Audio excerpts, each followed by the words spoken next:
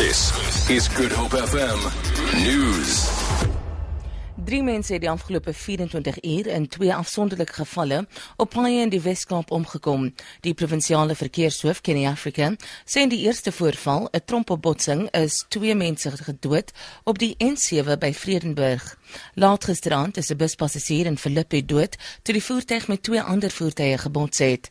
Africa het meer besonderhede oor albei voorvalle. Net buite van Vredenburg waar 'n vragmotor en 'n bakkie in 'n trompelbotsing betrokke was. Die bakkie in die brand geslaan en die bestuurder van die bakkie het in die voertuig uitgebrand saam met die voertuig en die vragmotorbestuurder is later in die hospitaal oorlede. Dan het ons ook gisteraand 'n ongeluk gehad in Philippe waar 'n passasiersbus, 'n taxi en 'n bakkie in 'n botsing betrokke was. In hierdie ongeluk het een passasier gesterf.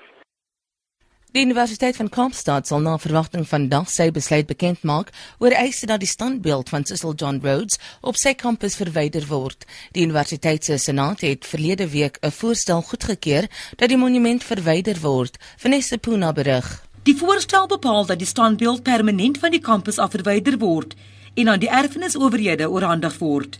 Dit is sedertdien bedek tot 'n beslissing gemaak word.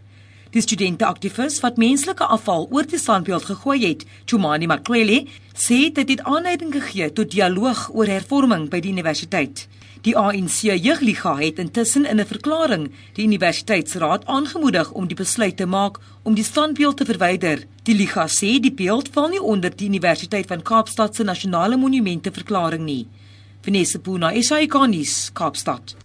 Die Front Nasionale Party en die sangeres Net Bridges gaan hulle vandag aan Paul Kruger se standbeeld op Kerkplein in Pretoria vasketting om dit te beskerm. Front Nasionaal sê hy doen 'n beroep op alle eendersdenkende individue om op verdere vandalisme by erfenisgebiede te keer. Die sanger Steve Hofmeyer het op Twitter bevestig dat hy die verzetoptrede sal bywoon.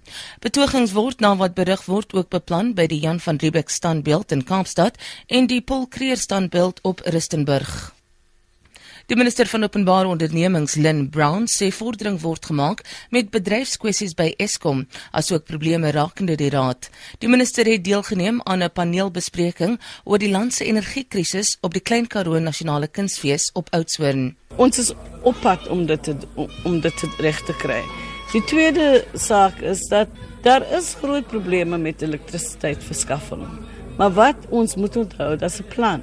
Ons het 'n quorum en die quorum sal seker maak dat ons eerstens stabiliteit in Eskom bring en seker maak dat sy finansies werk en dan is dit die kool IPPs, die renewable energy IPPs, ons verander die diesel aan gas en ons kry die gas van die bronne buite ons land. En is in Mosambik, Namibia en so aan.